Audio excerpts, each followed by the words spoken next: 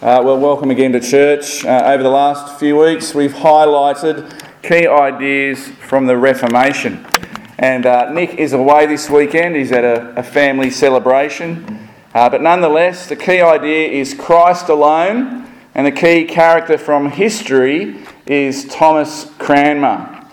If William Tyndale gave England the gift of a national language, then Thomas Cranmer gave England the gift of a national faith. Cranmer was born in Nottinghamshire. He studied at Cambridge, where he read Luther's works and met King Henry VIII.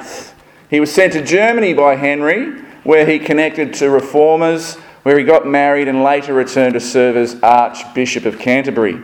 Henry VIII was succeeded by his son Edward VI. And lots changed during Edward's reign, but sadly the boy king, he died young. Edward and those in power orchestrated for Lady Jane Grey to take power as queen. And she ruled for only 9 days. When Henry's eldest daughter seized her Here we and had her executed. Off with her head! Oh dear. I'm afraid to ask who you are. You must be Queen Mary Tudor. I am. We won't mention the other name for her. My mother Yeah. was a staunch Roman Catholic, just like I am. Now, which one was your mum? My mother was Catherine of Aragon. After 18 years, King Henry wanted to replace my mother with Anne Boleyn.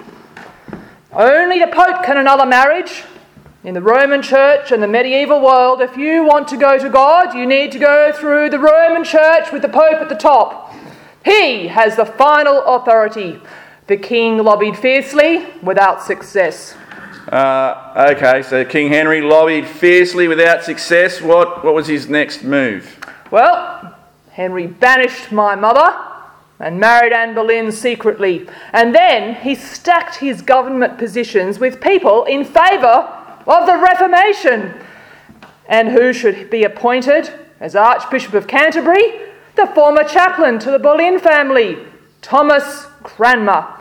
Quite a jump, don't you think? That is Talk a jump. about an unprincipled opportunist. Well, it is a big jump, to be honest. But Cranmer and other ministers did come up with a model that put Jesus at the top and placed the monarch as the head of the church within his or her nation. And the reformers like Cranmer, they're reading their Bibles and they see that under the new covenant, not the old covenant, the new covenant, every person has direct access to God through the Lord Jesus Christ.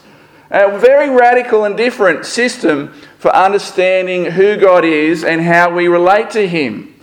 The mediator between us and God is not a priest, it's not a pope, it doesn't happen through confession or purgatory or Mary or the saints. It is Christ alone, and that is our key idea today that changed the world. Well, it's disaster.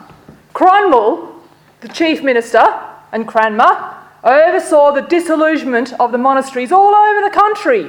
Church property was transferred to the crown. Roman monks and friars were out of a job.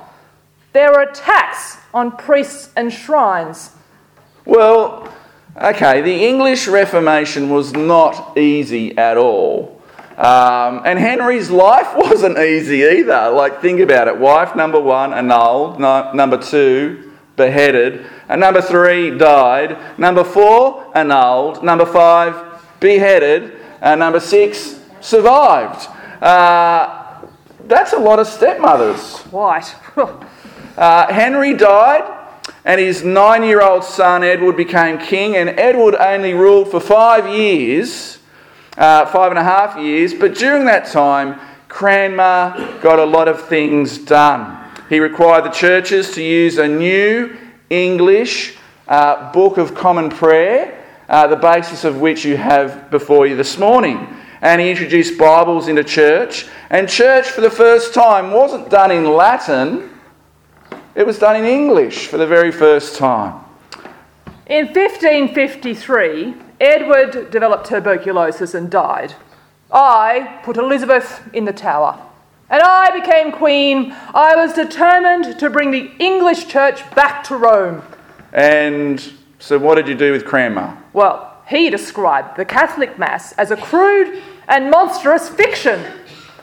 Yeah, he did. A crude and monstrous fiction, a little bit harsh, but at the Lord's Supper, he didn't hold the view that you have, that the bread and the wine miraculously turn into the physical body and blood of Jesus, like it's his bones and skin and the like. You know, the 39 articles in our prayer books, Article 28 says that this idea, what they call transubstantiation, cannot be proven and is actually repugnant to the Scriptures. And lots of people would change their mind about what happened at the Lord's Supper and how we have access to God. Well, I had him arrested, along with Bishops Nicholas Ridley and Hugh Latimer. Okay, so you ruled for 5 years. History says that in response to them, you had some 300 Reformation Christians burned alive at the stake for their faith and their teaching, women and children included.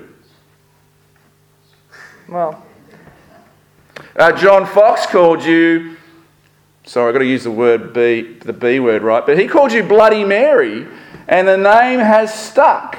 well, it was my determination to reunite the Church of England with the Church of Rome and to stamp out this Reformation movement. All right, and the verdict against Latimer and Ridley came back guilty, and they were executed in the middle of Broad Street. You can still go there today. Yes, well, they used green wood, which means they were slowly roasted inch by inch. And I made Cranmer watch from the tower.